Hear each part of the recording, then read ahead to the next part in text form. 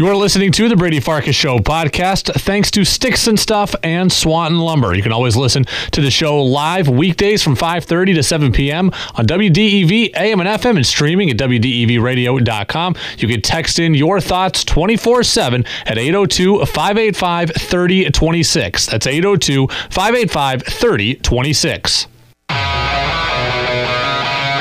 The following is a presentation from WDEV Radio. Fast-paced. The money was just burning a hole in Bill Belichick's pocket. He had to spend it, and as fast as possible.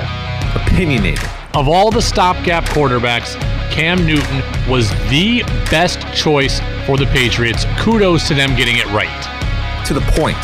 Sox will be better. They're still finishing in fourth. It's the Brady Farkas Show on WDEV AM, FM, and WDEVradio.com. What's up, everybody? Welcome in on a Monday right here, Brady Farkas Show on WDEV, AM and FM, and WDEVradio.com. Red Sox early morning game today, early morning win today as they split the series with the White Sox on Patriots Day, so we'll get into that. Lots to get to today, actually. Very, very excited. In about 15 minutes, I'm going to speak for the first time with Noah Crane, who is the founder and owner of the Upper Valley Nighthawks in the New England Collegiate Baseball League. So they play in Hartford. They'll have their season opening up in early June, and can't wait to see them back on the field again this year, much like the Vermont Mountaineers of the same league. We got a discussion coming on Cam Newton, because what's a Monday without a Cam Newton topic? So we'll talk about that, as he did show up to the beginning of the Pats offseason program. You can always get in all show long on the Napa Morrisville, Napa Waterbury text line, 802-585-3026. That's your locally owned Napa stores in Waterbury and in Morrisville. No time to waste. Let's get right to it. 5, 4, 3, 2, 1. And here we go. The opening thoughts on the Brady Farkas Show are brought to you by Sticks and Stuff and Swanton Lumber, Vermont's most complete locally owned home center. Locations in Enosburg, Derby, Swanton, Middlesex, and St. Albans, and online at sticksandstuff.com. The Red Sox early morning today on Patriots Day, 11:10 a.m. They do get the win, 11-4, pounding the Pale Hose. They finished the weekend with a 2-2 split, and this game, Nathan Eovaldi struck out 10, but this game was really all about offense from the start for the Red Sox. The Sox came out and scored 6 runs in the first inning off Lucas Giolito, and then they weren't even done. This was J.D. Martinez in the second. Giolito deals, and there's a drive, left field, it's high, it's deep, and it is way back, and it is long gone. It comes down off the National Car Rental sign, almost out of the yard, and the Red Sox lead it 7-1. J.D. with number 6. And his 19th RBI, his 13th extra base hit. There was a lot to like in this game. There was a lot to like in this series from the Red Sox. And let me fixate on this point for a minute. It was awesome to see the Sox come back after getting swept yesterday in a doubleheader. The Red Sox very easily could have laid down today. Look at what they were facing. They had been swept yesterday at home in a doubleheader. They played a lot of baseball, a lot of day baseball. You know, Alex Cora said before the game, these guys are a little beat up right now. And when you've lost 2 in a row on a Sunday, and now you're playing in a weird non-traditional start time in front of still not a lot of fans, and you're going up against the other team's ace, it would have been very, very easy for the Red Sox to just lie down today. They did not lie down. In fact, they were the opposite of lie down. They came out the aggressors. Chicago got up 1-0 in the first. This will go down as a come-from-behind victory. But aside from just actually being down 1-0, the Red Sox dominated this game in every sense of it. Nathan Eovaldi pounded the zone at 95+ all day long. Whitlock was great out of the bullpen as well for his final 2 2/3 innings, and the offense was all over Lucas Giolito. And look, Lucas Giolito is no slappy. Lucas Giolito was a top prospect in baseball. Lucas Giolito has been an all-star. Lucas Giolito has thrown a no-hitter. Lucas Giolito is not a nobody. Lucas Giolito is a stud, and the Red Sox got him for 6 runs in the first inning. And they did it in every single way. Every single way the Red Sox got after Giolito. Kike Hernandez leads off the game with a homer. They used the long ball against him. They slapped the ball the other way like J.D. Martinez did, Franchi Cordero did in the first inning. They did just about everything you could do to a pitcher to make him uncomfortable. They hit the fastball. They hit the changeup. They hit it long. They hit it short. Bobby Dahlbeck had a 14-pitch at-bat, and they made Giolito work. Lucas Giolito threw more than 40 pitches in the first inning. I have rarely ever seen that before. More than 40 pitches thrown in the first inning. The Red Sox could have laid down. They did the exact opposite, and they were all over Giolito from the start. And beyond just today, it's a great job in the series as a whole. I know it's a split, and splits aren't sexy, and people don't love ties. But Lou Merloni, who was on the call today, he said on social media this weekend that he thinks the White Sox may be the best team in the American League. Now, I don't know that they're going to end up with the best record in the American League, but they very well may have the best talent in the American League. They've got a Hall of Fame manager in Tony La Russa. They've got, aside from today, a stud number one in Giolito. They've got a former Cy Young winner in Dallas Keuchel. He's injured at this moment, but they've got a usual reliable innings guy in Lance Lynn. They've got a top prospect in Michael Kopech, and that's just pitching, and everyone in the bullpen throws 107 miles an hour, it seems like. The White Sox may have the most talent in the American League, and the Red Sox just split with them early in the season. That is no small feat. The Red Sox have taken a series from the Twins, they have taken a series from the Rays, and they have split a 4-game series with the White Sox. That is not nothing. That is the Red Sox putting some people on notice that they are far better than a lot of people, including me, gave them credit for.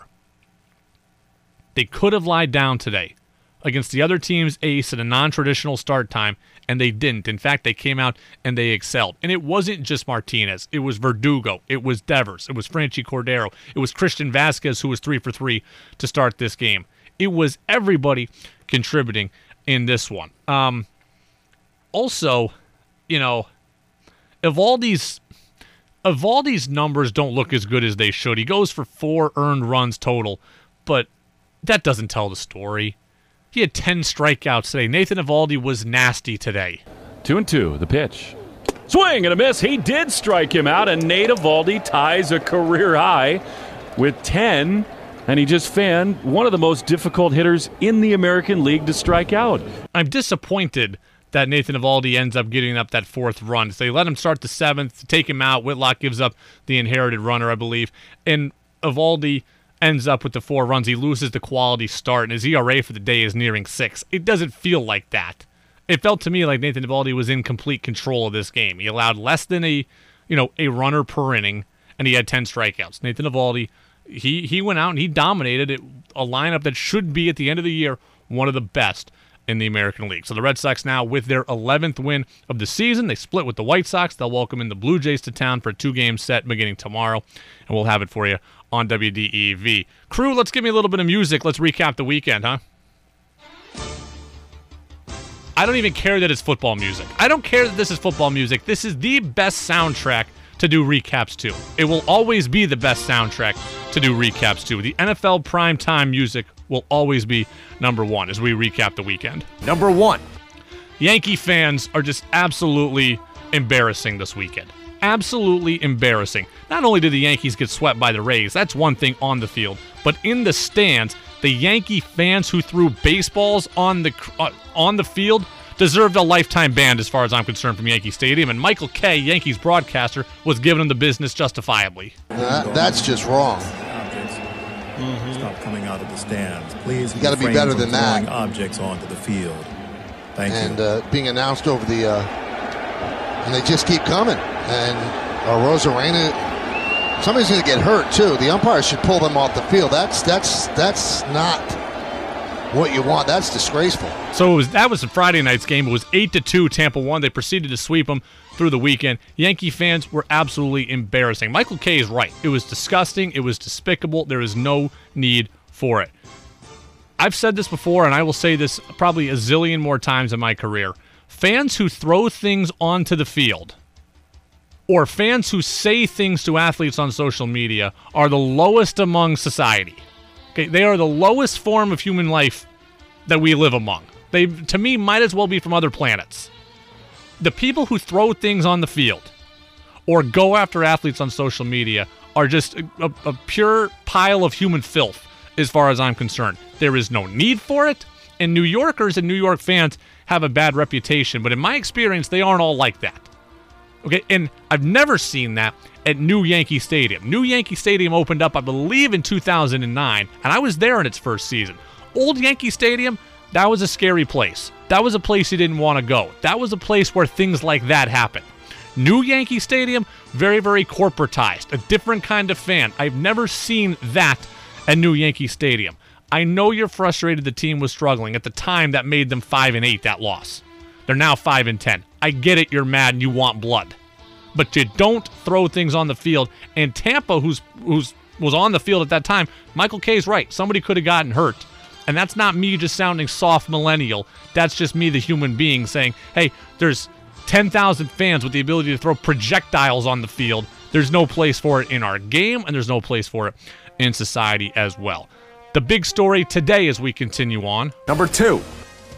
Longtime NFL quarterback Alex Smith announced his retirement from the NFL this morning. He put out a video on Instagram. Even though I've got plenty of snaps left in me, after 16 years of giving this game everything I've got, I can't wait to see what else is possible. But first, I'm going to take a little time to enjoy a few of those walks with my wife, and my kids have no idea what's coming for them in the backyard. Just an unbelievable career for Alex Smith. He won Comeback Player of the Year last year after coming back from that incredibly gruesome injury. He helped lead the Washington football team to the playoffs. He was always a lightning rod player. He was always good, but never as flashy as the guy who would ultimately replace him. He was good, but he didn't have the excitement of early Colin Kaepernick. He was good, but he didn't have the excitement of Patrick Mahomes. He got the Chiefs to the playoffs, but he wasn't Mahomes. The term game manager got thrown around a lot, and it got given a bad name, and Smith was always associated with it. You know what? I like Alex Smith, and if the Patriots got Alex Smith-level production this year from Cam Newton, I think you'd like it too. Alex Smith was 99-67 in his career. He had a winning record as a starter every year since 2011. He offered mobility. He was a good leader. He was tough. I always liked Alex Smith as a player. And think about this stat. The only quarterbacks in a season, 4,000 yards, 25 touchdowns, 5 or fewer picks. Here's the list. Aaron Rodgers, Patrick Mahomes, Russell Wilson, Alex Smith. Tom Brady's not on that list. Dan Marino's not on that list. Brett Favre's not on that list. Alex Smith is on that list. 4,000 pass yards, 25 TDs, 5 or fewer interceptions. Alex Smith was far better than he got credit for, and we certainly wish him well in his retirement. That's recapping the weekend here on the Brady Farkas Show right here on WDEV, AM and FM, and WDEVradio.com. I am in a very, very fired-up Monday mood here. We got early Red Sox baseball at Fenway, Sox with the win over the White Sox, and I can't wait for more baseball. Soon enough, we're going to be able to have baseball being played locally here in Vermont. The Vermont Mountaineers are starting up. The Vermont Lake Monsters are starting up. And the Upper Valley Nighthawks are starting up also in the New England Collegiate Baseball League. I've never spoken to him. Owner and founder of the Nighthawks, Noah Crane. He's going to join me next right here on WDEV, AM and FM, and WDEVradio.com. Hi, this is Evan Hallstrom. I race super late models with the Pro All-Star Series. You can follow me throughout the summer racing up and down the East Coast. I've always loved auto racing. Not only do I drive the car, but I build it with my dad. We're a small family-run team that has a lot of fun. I'm proud of the work that I do with the Governor's Highway Safety Program and the Vermont Highway Safety Alliance. Remember, click it or ticket. Follow me on my Facebook page at Evan Hallstrom Racing and Twitter at EvanHMS1 or my website at evanhallstromracing.com. Now it's back to the Brady Farkas Show on WDEV AM, FM, and WDEVradio.com.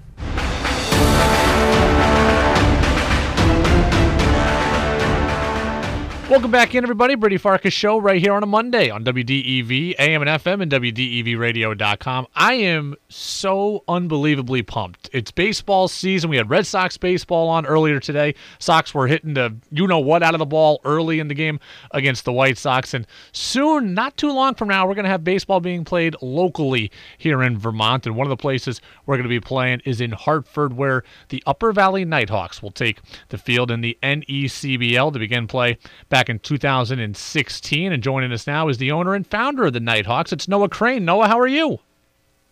I'm doing well. Glad to be here, Brady. Thanks for having me. Well, I appreciate you being with us. I'm so jacked up for baseball. We're all really excited to see summer baseball happening all around Vermont this year, and you guys being a big part of that. Talk to me a little bit about the process of getting back on the field this year. What were the discussions like at the league level, at the state level? When did you find out for sure a season was a go? Yeah, it's been a lot. It's been over 600 days since we last played a game. That was back in August 1st, 2019. And so there's been a whole lot of time for us to think through how are we going to move this season forward.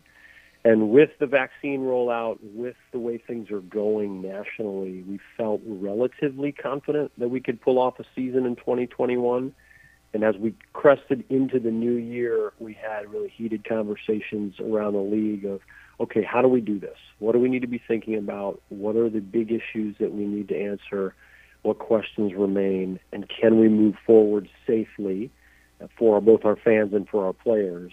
And we all came to the understanding that that could be done, and it certainly helped the more things opened up at the state level. And the biggest hurdle for all of us was really the travel quarantines, and particularly here in the state of Vermont. Whereas other New England states had a little bit more freedom to travel, for us, we were limited. And if we had to quarantine each time we left the state, it would be a killer for our schedule. So seeing the governor's release, the opening of things for both June and July, it gave us complete confidence that we could move forward with a season this summer. Yeah, according to the governor's vaccination strategy, he says life should be pretty normal, pretty pre-pandemic normal by July 4th. But there is essentially 1 month of your season prior to that July 4th benchmark. So I think we're all excited for what month 2 of your season looks like. But what does that 1 month prior to July 4th look like for you guys from a fan experience? Certainly going to have to remain masked and somewhat distanced as well. We're in a fortunate position that our facility is enormous, and it's not a stadium where you're locked into row 12, seat 7, so people have the ability to space out.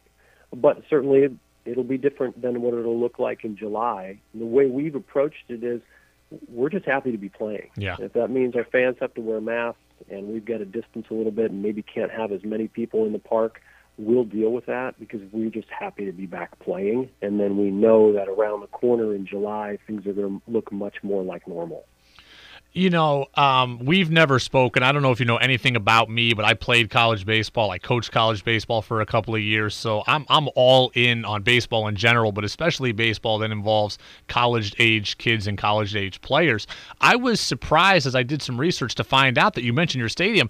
It has the biggest seating capacity in your division at 1,500 people. Give me a little virtual tour of the ballpark so when I come out for the first time, what's it going to look like for me? It's a beautiful facility.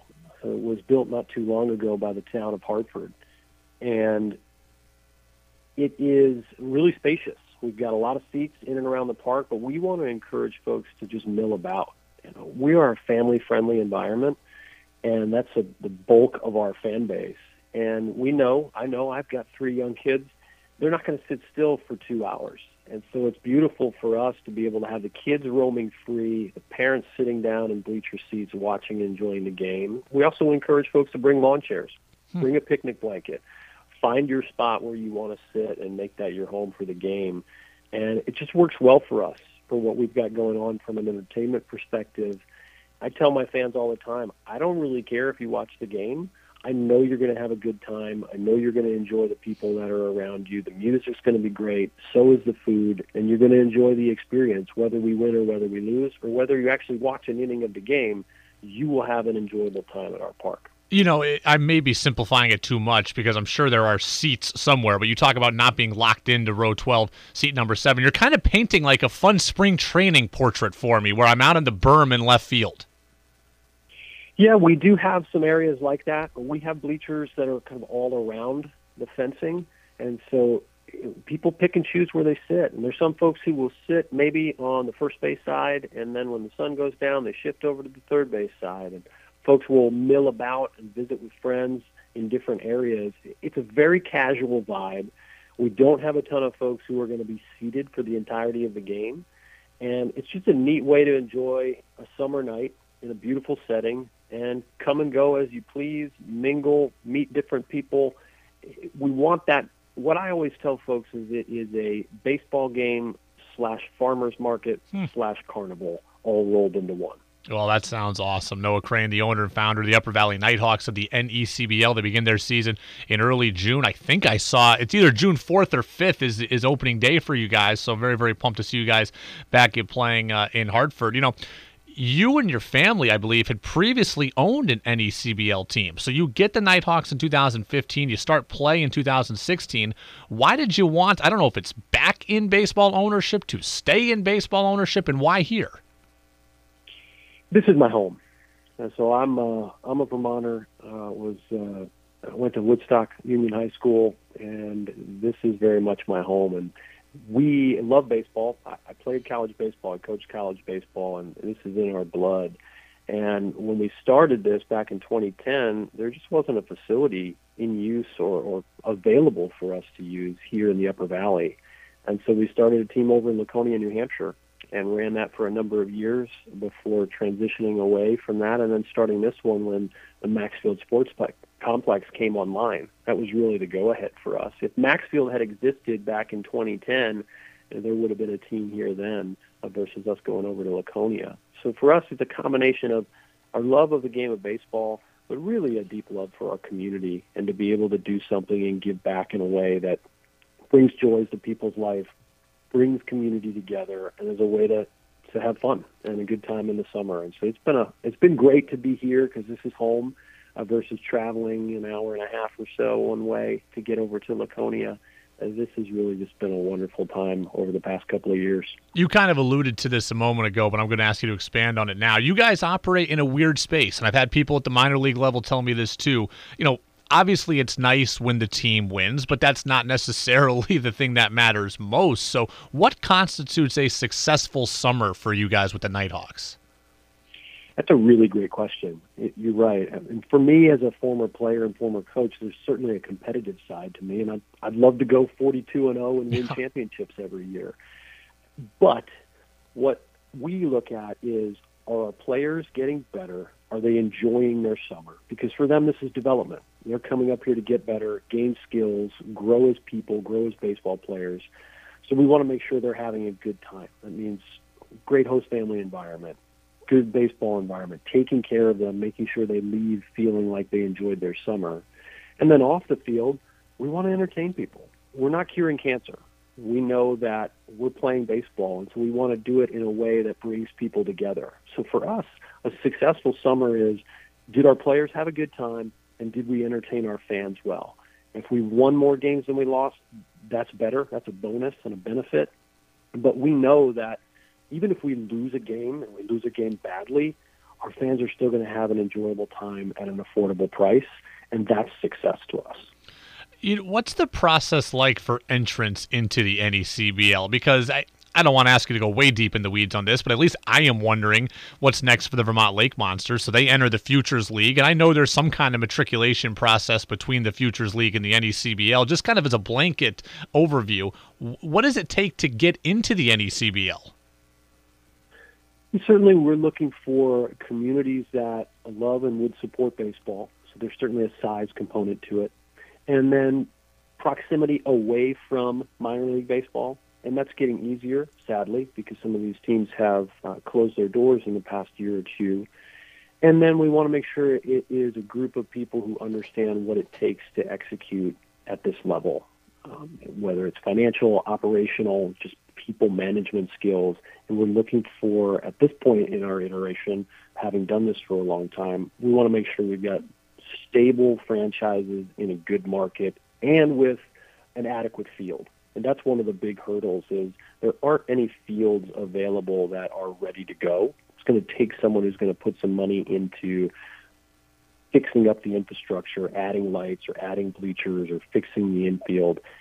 So there aren't those facilities that are out there anymore by and large.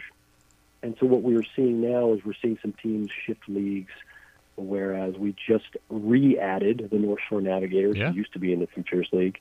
They were in our league back in the early 2010, 2012 time frame. And so there's a little bit of movement there. But for us, we're just looking for good quality owners, good quality communities that will fit with what we're doing. We're not in this to make tons of money. if you make money, great, but the goal for us is to break even. The goal for us is to give back to our communities. We're all nonprofits, and so it's a slightly different business model and approach than what you get from a minor league team or from a futures league team. Nothing wrong with their approach at all. We look at things a little bit differently, where it's more about the community with using baseball as the vehicle than it is about how much money can we squeeze out of this. Noah Crane, owner, founder of the Upper Valley Nighthawks of the NECBL. Their season begins early June. They play their home games in Hartford, 1,500 people capacity, and hopefully at some point this summer we'll be able to get that full capacity stadium there as well. I'll get you out of here on 2 quicker questions. Maybe 3, actually. You guys had your first alum make it to the majors last year, I think, and we just saw him. Red Sox played the Twins last week, and had the backup catcher Jeffers there, I think. Yeah, he was in the middle of a little bit of controversy as well with that foul tip. Oh, what a horrible what a horrible call that was. Red Sox got screwed there. He missed that ball by 6 feet. Yes, he did. Even though Brian's my guy, I agree. He completely missed that ball, and they missed the call on that one. But it was a special moment for us. That's part of the intrigue of college summer baseball, is you get an opportunity to see these players before they become famous, before they get on the big screen. And it was really exciting because for us it was this victory of our first alumnus making it to the majors. That's always a good sign. But 2, he's a fantastic young man who's worked incredibly hard, and to see kids like that get a chance to realize their dream is all the more rewarding for us. So it was that sort of double victory of got our first guy to the bigs, and it happened to be a kid who was exceptional and we really loved for his time when he was here. You know, I tell this story every time I talk about the NECBL, so apologies to the listeners for telling it for at least the second time on this show. But I asked Brian Gallagher of the Mountaineers this question. I'm asking you. Back in 2013, I had just, back in 2013, I coached my first year of college baseball at Norwich University. I was the batting practice pitcher for us, among some other things. And I threw a good batting practice, but I also got the yips a couple times. So I would say I was good, but not great, and a little bit inconsistent. I applied that summer for a coaching job with the Keene Swamp Bats of the NECBL, and they asked me, what kind of batting practice pitcher are you? And I gave that same honest assessment, and I didn't get the job based on my own honest assessment of myself. Should I have lied to the Keene Swamp Bats in order to get the job? Absolutely. Oh. Lie like your pants are on fire. And you can always fix the BP, and you've got other guys to help bail you out when you're struggling. Well, yeah, it would have been a great opportunity to coach down there. They've always had a ton of tremendous players, good quality teams, and it would have been a great experience. But I feel you. My batting practice can get a little yippy at times as well as a former pitcher. And the guys who can throw quality BP are really needed. Yep, really needed. Well, since I still hold a grudge 9 years later, a couple of W's on the column against Keene this summer would be welcome. We would be glad to do that. So appreciate it. Noah Crane, owner, founder of the Upper Valley Nighthawks. Season starts early in June. I'm looking forward to seeing you guys come up here into Central Vermont as well. Go down to a Mountaineers game, meet you in person if you're around. So looking forward to see your team play. And if you're in the Hartford area, 1,500 fans, hopefully a full capacity at some point this summer, and a beautiful ballpark for me to go check out as well. So Noah, man, I appreciate your time. Good luck this year.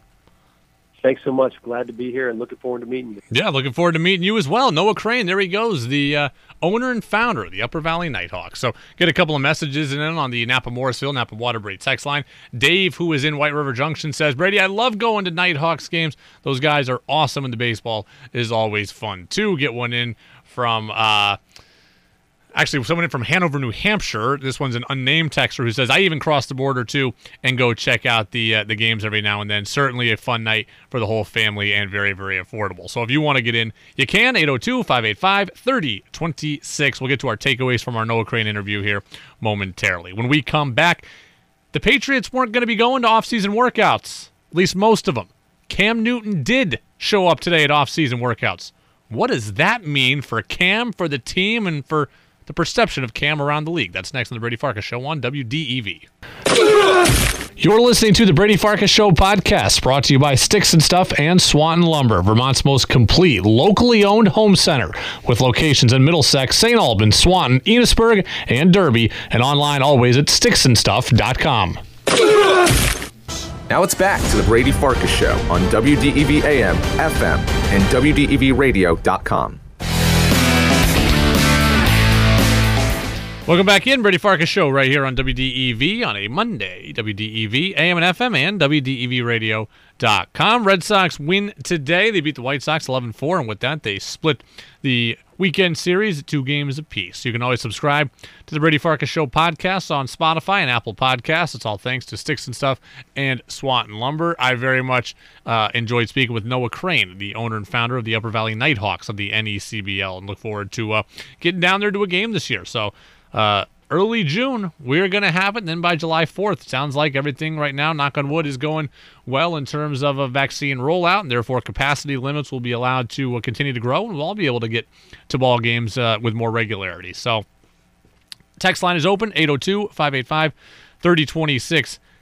Cam Newton showed up today to day one of the Patriots offseason program. Why is that significant? Well, because the Patriots sent out a memo last week, like a lot of teams did, saying most of us are not going to the workouts.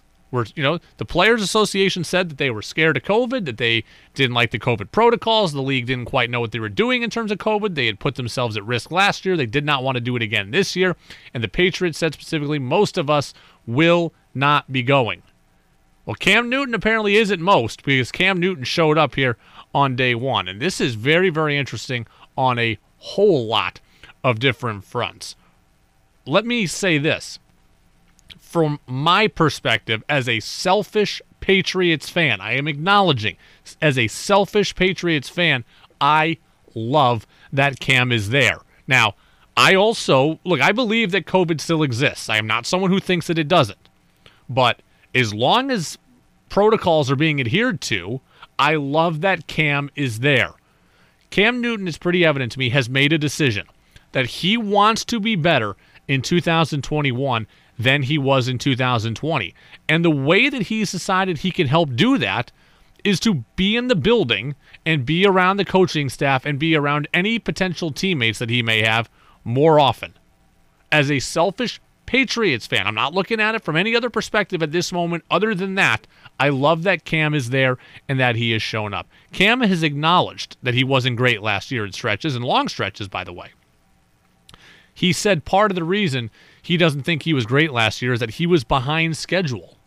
He signed late, got COVID, etc. He thought he was behind schedule. He vowed he did not want that to be the case again this year, and here he is putting that into practice. He's there early, he signs early, he shows up on day one of the offseason program, and he is around whatever other teammates may be there and the coaching staff. From a player or from a fan perspective, you have to love that Cam Newton is there. From a fan perspective who wants the Patriots selfishly to be better in 2021, you have to love that Cam Newton is there. I do think there's also, for Cam's perspective, a degree of understandable selfishness here. And I don't begrudge him for it. I love him for it. Think about this. Cam Newton knows he needs to play well this year in order to keep his job. The excuses for Cam are gone, right? The COVID should not be a thing for him by then. The team has weapons around him. The team has spent money. He's got year 2 in the system. The schedule is easier. There will be fans in the building. So the excuses for Cam are gone. The reasons for Cam's struggles are gone. He knows he needs to play well in order to keep his job. And he knows he needs to play well maybe in order to keep his career going. Cam is a smart guy. He knows what's being said by everybody, including us. Cam knows the Patriots may end up with a quarterback this year in the draft. He knows they may trade up to get that quarterback of the future in the draft. And he knows that the fans are going to want to see that quarterback at the first sign of any trouble. If Cam Newton is going to hold off that quarterback of the future, I think Cam wants to be able to look at himself in the mirror and say that he did everything he could to be successful in Foxborough. I don't think Cam wants to leave any stone unturned. And I think part of doing everything you can to be successful is being present as much as you can, trying to learn as much as you can, trying to build relationships in any way that you can. Cam was stripped of a lot of valuable time and opportunities last year. He does not now want to strip himself of that same time and those same opportunities. I think there absolutely is a selfish component here to Cam. And you know what? One of the best pieces of advice I ever got from a coach is the offseason is a selfish time. I think Cam can be out for him right now. And he knows the team may draft a quarterback now in 10 days. And if he wants to hold off that quarterback, I think he wants every bit of face time, every bit of opportunity, every bit of everything in order to keep his job. And I don't begrudge him for that. I applaud him for that he has the self-awareness to recognize that he needs to play well. And because if Cam didn't show up all off season until training camp, or there's a mandatory mini camp in June, but if he didn't show up except for that, and then all of a sudden he was terrible, well, we'd say, Cam, maybe you should have been there. Well, Cam has taken that guesswork out of it. He is at least putting himself in a position where he can't be judged for not trying hard enough. He is trying hard enough here to make an impact on his team, in the organization, and for his own career. I also think there's a monetary component to this. Cam Newton has a $100,000 offseason workout bonus. And don't think that that's not part of this either. Cam Newton has made a lot of money in his career, but money matters to players. Simply put, bar none, with very few exceptions, money matters to players. Cam doesn't have a whole lot of anything guaranteed in his contract.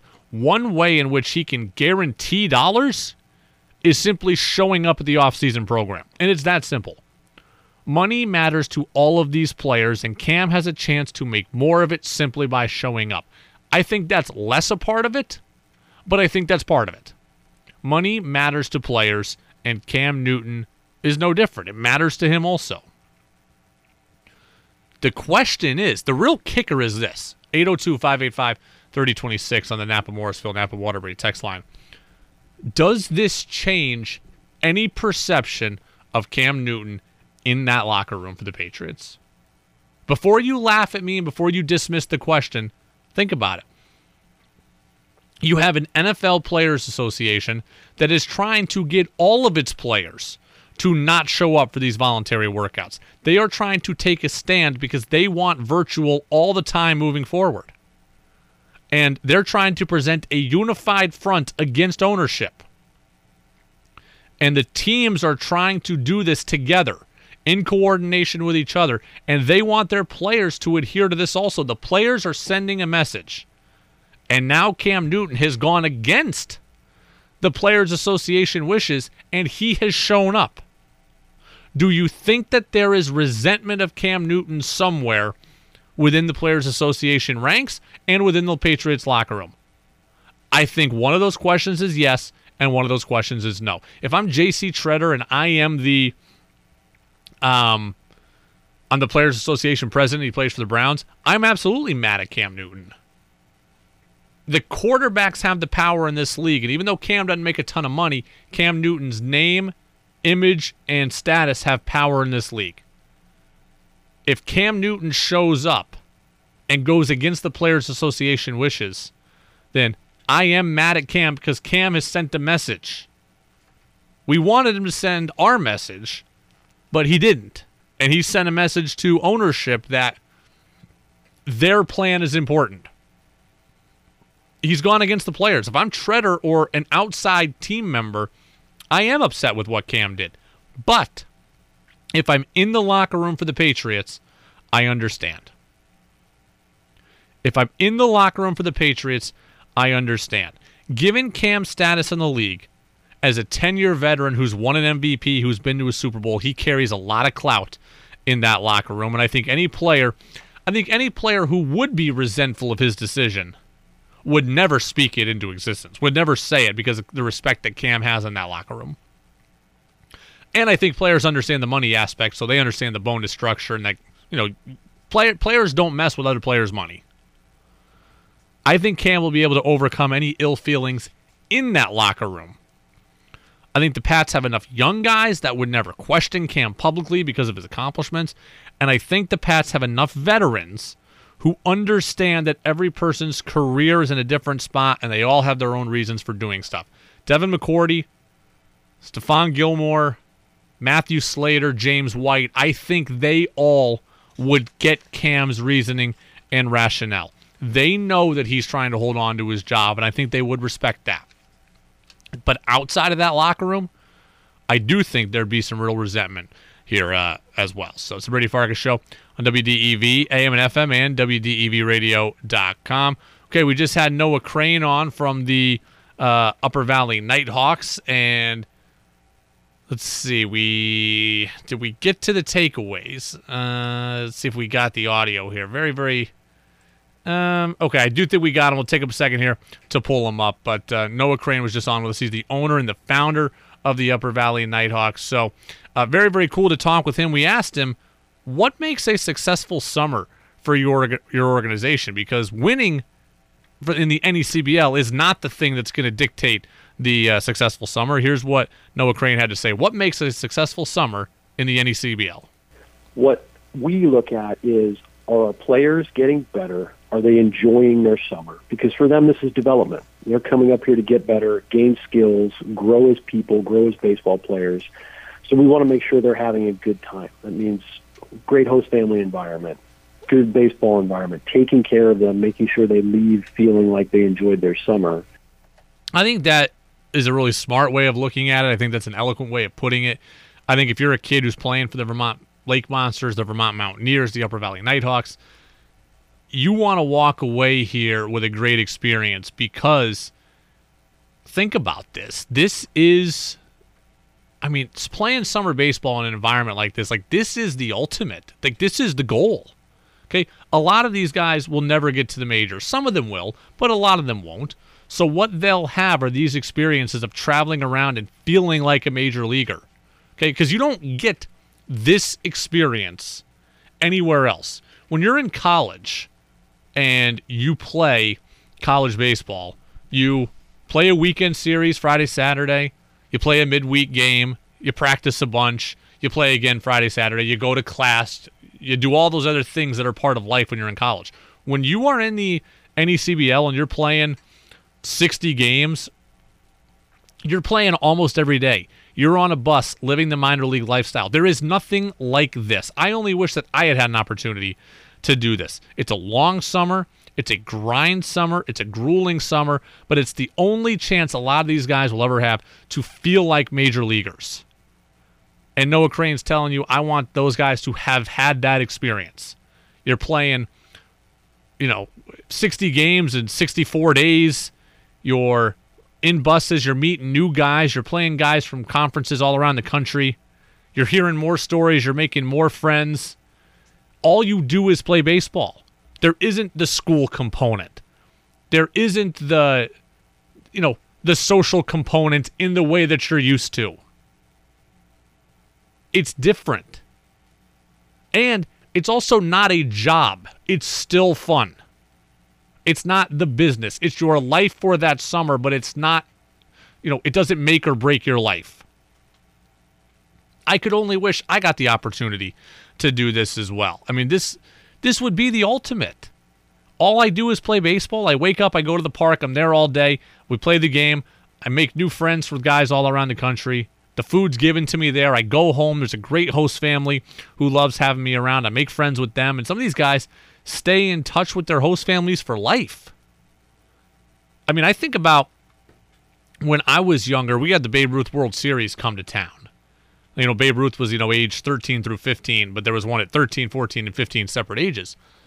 We had the Babe Ruth World Series come to my town multiple occasions. And we had some of those guys, we had one year we had kids from Ohio live with us. We had kids from Massachusetts live with us.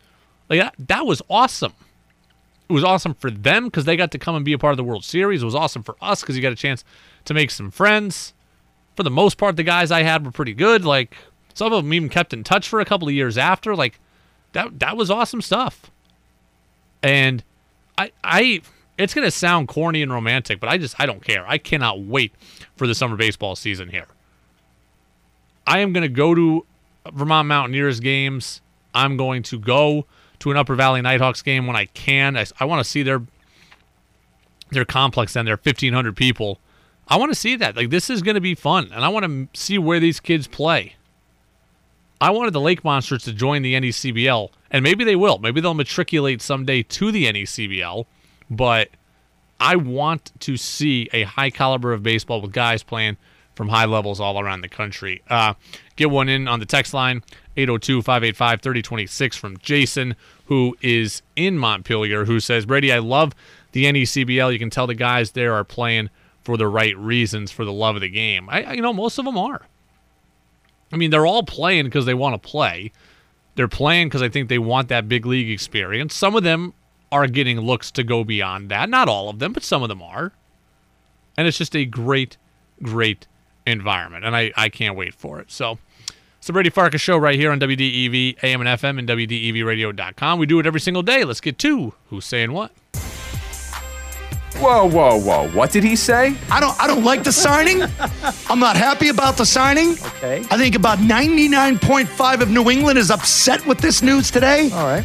They really said that? That's the issue for me, is that he is limited physically. In a vacuum, Cam Newton's shoulder is what it is. His body is what it is. It's time for Who's Saying What on the Brady Farkas Show on WDEV AM, FM, and WDEVradio.com. All right, Adrian Wojnarowski of ESPN had this to say on Saturday night about Celtics coach Brad Stevens. I was told that Indiana was prepared to offer him 7 years, $70 million. 7 years, $70 million would have been the offer for Indiana, or from Indiana, to Brad Stevens. Now, Brad Stevens just came out recently and said he never got that offer, so he doesn't know where that came from. Now, but Woj did say they were prepared to. He never said they formally asked. But, regardless, let's not quibble with semantics here on this. Indiana was evidently going to open up their pocketbooks for Celtics head coach Brad Stevens. You know what? I have no issue with any of this. Like, this is exactly how this should have gone down. Indiana sees itself as a legacy program. If it wants to continue to be seen that way, it needed to go after a big name. It allegedly was going to. They should have gone after a homegrown guy. They went after a guy who's from Indiana and Brad Stevens. Check that box too. That's important. I like that they thought that way. And I like that they were willing to flex their financial muscle, allegedly, to try to get Brad Stevens. A big-name college program who's down on its luck, wanted to make a home run, and was willing to spend big to do it. That's exactly what they should have done. And Brad Stevens should have done exactly what he did or was going to do if it was ever offered, and that is say no. If Brad Stevens wants a college job in the future, one will always be there. They're available every year. Heck, good jobs are available every year. The Boston Celtics are there one time. The Boston Celtics head coaching job is open for Brad Stevens one time. He could go, next year he could end up at, if he really wanted to, if he got fired from the Celtics, he could end up at Cal, or he could end up at Wake Forest, or he could end up at this or that or the other. He could get any of those jobs any day of the week. Whatever college job is available, Brad Stevens could get. You can't get the Boston Celtics job every single day. So, if Brad Stevens' goal is to coach at the NBA, that's it. There's nothing. Indiana did the right thing. They opened up the pocketbook, and Brad Stevens, if it was officially offered, would have done the right thing and turned it down. Brad Stevens loves to coach. He loves to coach basketball. That's what happens in the NBA. In college, a lot of coaching is not coaching. You have to recruit and go to alumni functions and schmooze hands and work with the AD and work with the university president. And then your assistant leaves and this, that, and the other. A lot of coaching in college is not coaching. Coaching in the NBA is coaching. There's still some BS stuff you got to deal with. But if Brad Stevens likes to coach basketball, he gets that opportunity in the NBA. Speaking of coaching, let me kind of bounce here for a second. Kevin Sweeney of Sports Illustrated said that former UVM basketball star TJ Sorrentine, who's the associate head coach at Brown, is a finalist for the Central Connecticut State head coaching job. That's awesome news for TJ. And by the way, Kelvin Jefferson, who's a former UVM assistant, he's also a finalist. I don't know him. I've only spoken to TJ, so I can only really speak on him. But I'm surprised to see TJ Sorrentine in the mix. Not because he's not qualified, not because he's not a good coach. All reports are that he's good. But I thought he told me a couple of years ago that he wasn't sure he wanted to be a head coach. So he's more than allowed to change his mind. He's more than allowed to set new goals or whatever. But before, that was not necessarily a priority of his to be a head coach. And it looks like TJ Sorrentine has changed his mind. I'm looking forward to speaking with Tom Brennan coming up here tomorrow. TB is going to join us at 5:45 on the show tomorrow. We'll ask him about a couple of guys he knows well in the running for that Central Connecticut State job. So a text comes in from Mark up in Burlington on the Napa-Morrisville, Napa-Waterbury text line, who says, wow, go TJ, would love to see him be a head coach. And I'd love to see it too. If he wants it, I'd love to see it. He's got a good personality. He's young. He's tough. He's gritty. By all accounts, he's a good recruiter. He's worked at a school that's at a very, very high level academically, so he certainly has a good job at identifying the right kind of kids when you recruit. And he could certainly do that at a school without those requirements at Central Connecticut State. It'd be easier to recruit at Central Connecticut State in some ways. So if TJ Sorrentine wants to be a head coach, I am all in on him being a head coach, and I'm looking forward to it. I've always enjoyed TJ Sorrentine. Every time I speak to him, he is a great guy who I enjoy having on. So it's the Brady Farkas Show on WDEV, AM and FM, and WDEVradio.com. When we come back, Red Sox win today. They beat the White Sox.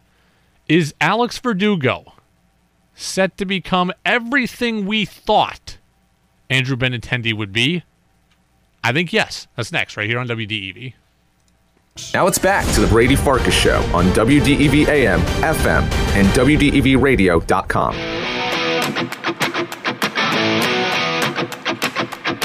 Welcome in, Brady Farkas Show, right here on WDEV, AM and FM, and WDEVradio.com. Brought to you in part by Evan Holstrom Racing. Evan Holstrom is an 18-year-old out of Northfield, Vermont, part of the 2021 Pro All-Star Series Super Late Model lineup. And Evan competing in tracks all around New England here this season. He'll be up at Oxford Plains Speedway in Maine coming up here on the 25th. The Pro All-Star Series just raced this past weekend over at New Hampshire at Loudon Speedway, so another great event this weekend by all accounts. Evan, again, 18 years old. He has really made a name for himself in this state. If you're somebody who goes to races at Thunder Road, and if you're somebody who enjoys learning about local racers, you're going to see Evan there at some point this season as well. So you can check him out online at evanholstromracing.com and go follow him on all social media channels as well, on Facebook and on Twitter and on Instagram. Red Sox beat the White Sox today 11-4. With that, the Red Sox are now 11-6 on the season. And the question is Alex Verdugo, who was acquired last year in the Mookie Betts trade, is he set to become everything we thought that Andrew Benintendi would be? Verdugo homered again today, by the way. 0-1. The pitch. Swing and a drive to deep right field. Back on it goes Eaton at the wall. Gone! Verdugo goes yard, his third of the year, and it's 9-2 Red Sox. Is Alex Verdugo going to become everything we thought Andrew Benintendi would be? 802-585-3026 on the Napa-Morrisville, Napa-Waterbury text line. Now, I think that's a little harsh on Benintendi, given he was great in 2018 and he made a catch in Houston, the ALCS, that helped him win the World Series. But beyond that, it feels mean to say that, to diss Benintendi like that. But yeah, I kind of think the answer is yes. Alex Verdugo is doing all the things we thought that Andrew Benintendi would do. I mean, Verdugo's now got 3 homers. He's hitting for some power. He could steal a bag if you need him to. He's up near 280, with his average. When I see Alex Verdugo, he's a guy who I could see hitting 1 or 2 in the lineup, same as I saw for Benintendi. I think he's a guy who can hit nearish to 300. I think he's a guy who can hit 20 homers. I think he's a guy who could steal 15 to 20 bases. I don't think he will this year, but I think that he could steal 15 to 20 bases. And that is exactly what I hoped Andrew Benintendi would be, and Benintendi just wasn't able to do it consistently. Benintendi's numbers decreased every year. And by the way, in Kansas City right now, Benintendi's hitting .216 with no homers and just 3 doubles. He has no power. He's not running. And Benintendi, it's surprising for me to see him struggle because I think he's always had a good makeup and a good physical tool set, but he just hasn't found a way to gain consistency or to expand his game. And really what this comes down to, for me, is this case proves that homegrown players, I've said this for years, homegrown players are viewed so much differently than acquired players. There was a time 2 years ago, I wouldn't have traded Andrew Benintendi for almost anyone. Almost anyone. I loved Benintendi that much. And why is that? Because he's a homegrown player. You are so blinded by the fact that when a guy is a homegrown player that you just don't want to let go. You have put in time and energy as a fan in learning this guy, learning who he is, following him through the minors, getting excited, checking prospect rankings, and then seeing him get to the big leagues, and then seeing him take that step, and then seeing him get to be a part of a World Series team, and you just think, like, this is our guy. And that is how I felt with Andrew Benintendi. And evidently, I was wrong. He is not the player right now that I expected him to turn into. Alex Verdugo is the guy that I expected Andrew Benintendi to turn into. Look around the league right now and think about why players are treated by fan bases certain ways. When a player is acquired, he has no equity with fans. When a player is drafted or signed and developed, that player has a very, very, very long leash. Okay? Look at New York. Giancarlo Stanton, Yankee fans hate him. He's a hired gun. He makes $300+ million. Not one of those fans is attached to Giancarlo Stanton. He's not their guy. You know who is their guy? Aaron Judge. Aaron Judge is a lot like Giancarlo Stanton. Hits the ball a mile, gets injured. Now, Judge has a better personality, but Judge gets injured. Judge hits the ball a mile. Judge strikes out a ton. That's the same skill set as Stanton. Why is Judge viewed one way? Because he's a homegrown player. Giancarlo Stanton is viewed as a hired gun who's not worth his money. Judge doesn't make a lot of money. That helps. And because he's a homegrown guy, fans will always give him the benefit of the doubt because they want to believe in him because they followed him for years. And on the Yankees specifically, the Yankees, of the 90s were built with this idea of the core four, and Rivera and Pettit and Jeter and Bernie Williams, and it was all about homegrown talent. And Posada. So the Yankees were built on homegrown talent, and fans in New York are trying to replicate that. That is why they want to hold fast to Judge. And they want to love Gleyber Torres, who was not homegrown, but came to the Yankees at a very, very young time in his career. And they want to love Clint Frazier. They don't love Aaron Hicks, who's making $70 million and who's not one of them. They love Clint Frazier, though. And think of the Red Sox the same way, okay? Red Sox fans, this is exactly how I was with Benintendi. I was so holding fast to Benintendi because he was one of us. And Mookie, that's why it hurts so much. Okay? That is why it hurts. When the hometown player leaves, it hurts because you invested that time. It's not just that Mookie Betts is a great player. It's that Mookie Betts was your great player. You found him, and you developed him, and you as a fan studied him from age 18 on. And you bought the jersey, and you knew the name, and you went to Centennial Field to watch him play for the Lowell Spinners. This is why we're attached. Alex Verdugo doesn't have that attachment, and to be the guy who comes in and replaces the homegrown player, that's a really, really difficult position for Verdugo to be in. He's very lucky he's playing so well, and, he's lucky that he's getting credibility with the fans so early here because it'd be very, very easy to pile on him as, he's not Mookie. He's not our guy. Well, Verdugo is turning into your guy. And I think I was blinded by the Benintendi love because he was our guy. But Verdugo is turning into everything we thought. Look again at the Red Sox. Okay, John Lackey was hated. Why?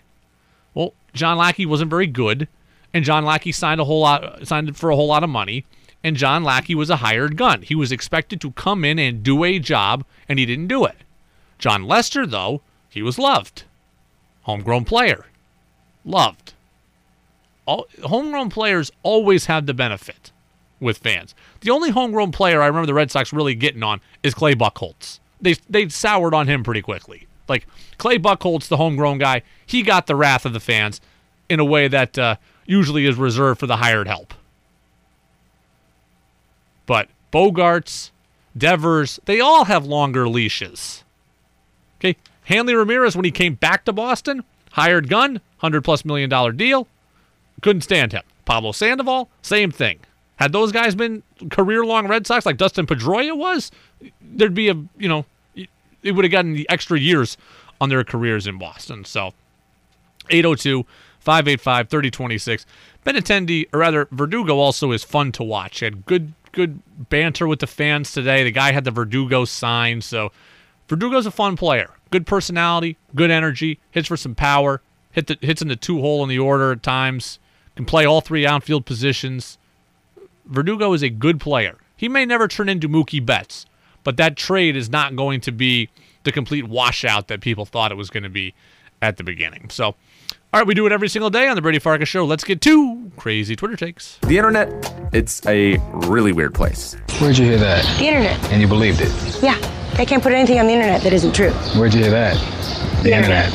It's time for crazy Twitter takes on the Brady Farkas Show right here on WDEV AM, FM, and WDEVradio.com. Doesn't anyone notice this? I feel like I'm taking crazy pills!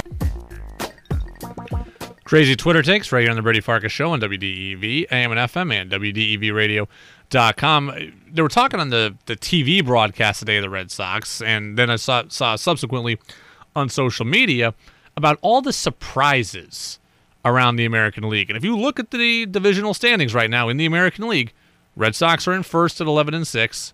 The Royals are in first despite Andrew Benintendi's bad play at 9-5. And the Mariners are in first place at 10-6 in the West. And we're going to see Seattle come to town this weekend. They were saying, those teams are surprising. But then they asked the question, are the Red Sox also a surprising team here at 11-6? And the answer for me is, I don't know what the answer is for me on that. I said I think the Red Sox will finish in 4th place. I also said I thought the Red Sox will be good at the beginning of the season. Where I think the Red Sox are going to do poorly is when innings limits, guys who haven't played in forever, the innings catch up to them, and the injuries pile up and there's no prospects to come up and help. That is where I think the Red Sox will fall in trouble. What's surprising to me is not that the Red Sox are good early. What's surprising to me is that the Yankees and Blue Jays are not good early. That is what is more surprising to me. The Red Sox being good early, this is something that I thought could happen. But, seeing their division be weak around them is something I was not ready for. I was not ready for the Rays to just be 8-8 through 16 games. I was not ready for Toronto to be 7-9.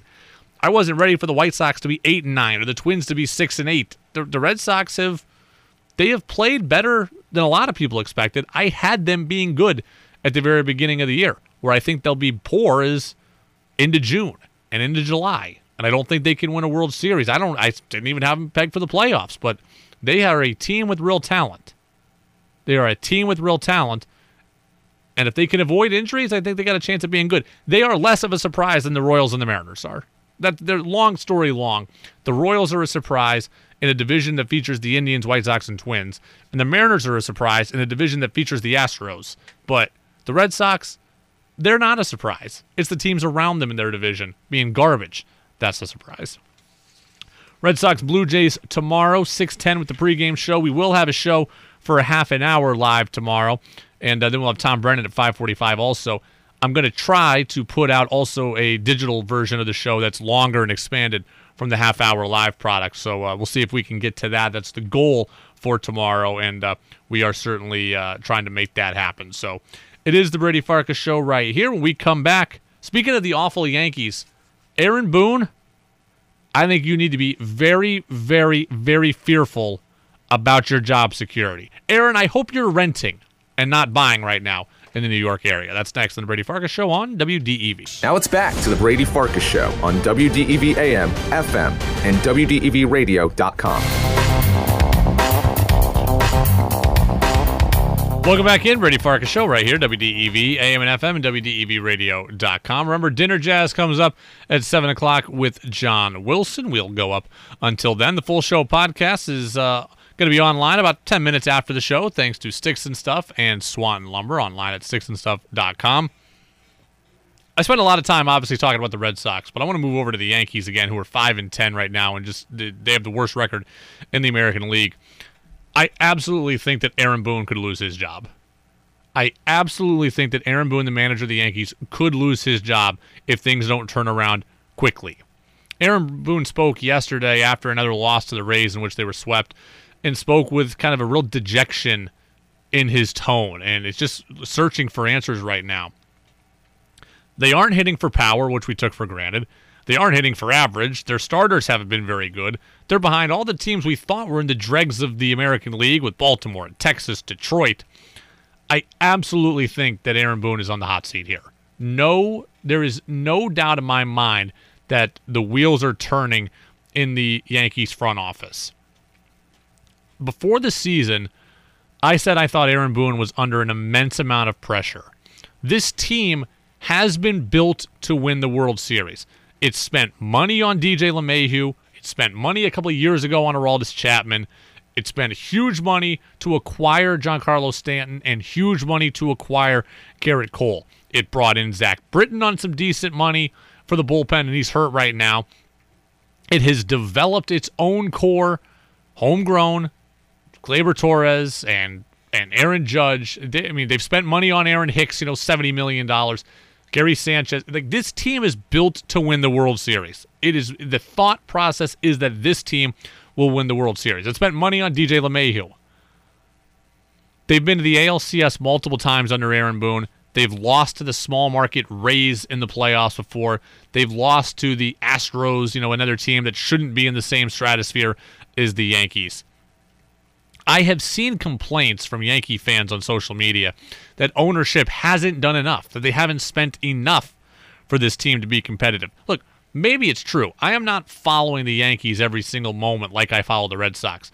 Could they have done more? They tried to get Patrick Corbin a couple years ago before he went to Washington. Could they have upped the ante for him? Maybe.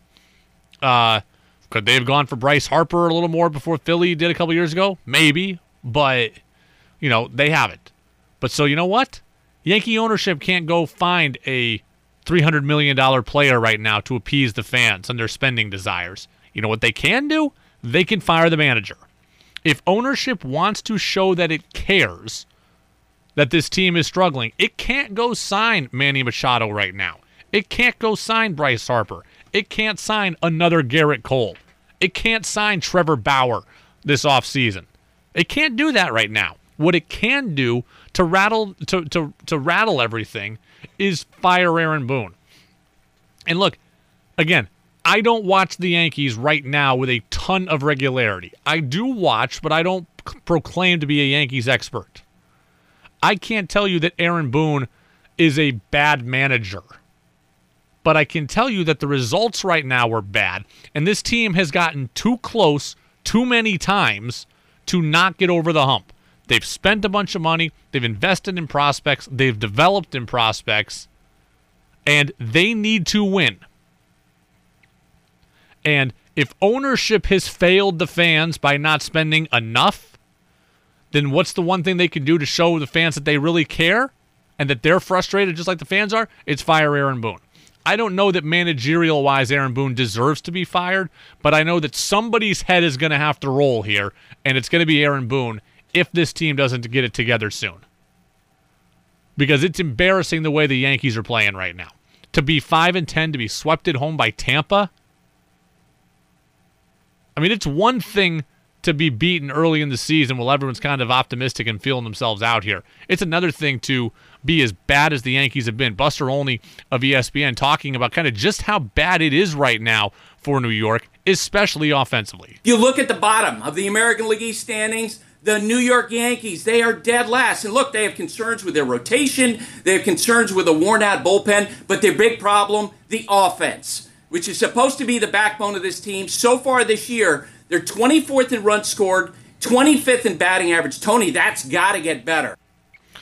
So Buster, I mean, you're talking about 20. We had numbers where the Yankees are down in the 20s.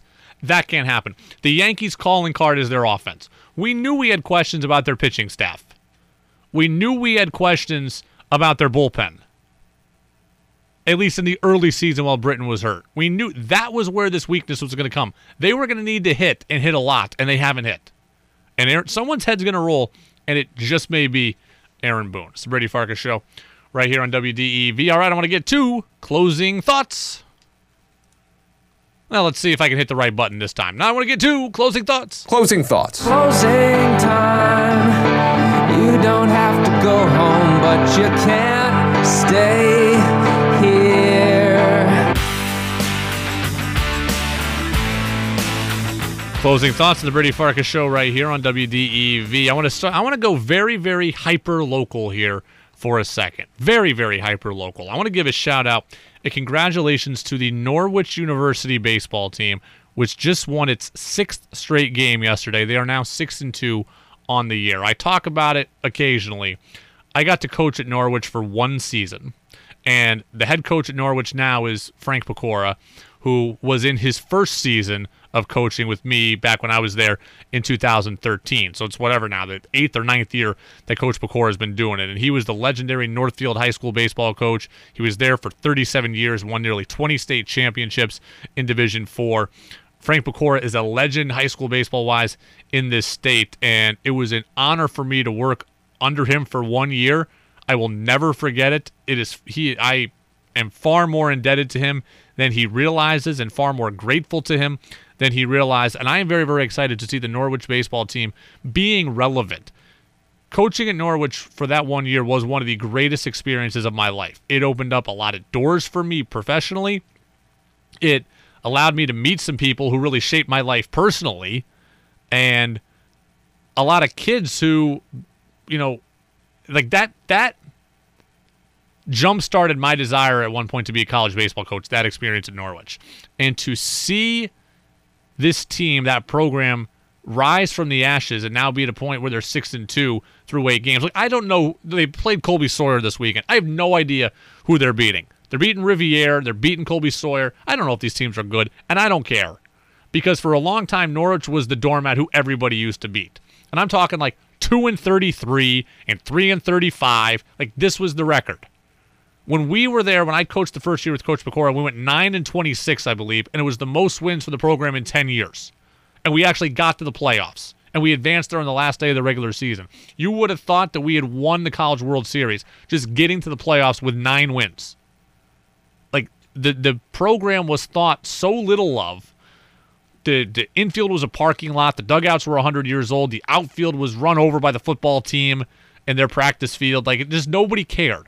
Coach Pecora has made that program relevant and has made the administration see that program as relevant. And now, I don't know that Norwich is ever going to get to the Division III College World Series. I don't know that they're ever going to finish in the top 2 of their conference. But I know now that the administration at least takes the program seriously. And that is all thanks to one man, and that's Frank Pecora. And it was awesome for me to be able to be with him for a year, to consider him a friend. I haven't spoken to him now in about a year and a half, and this kind of spurs me into I have to give him a call at some point too. But Norwich baseball, winners of 6 straight.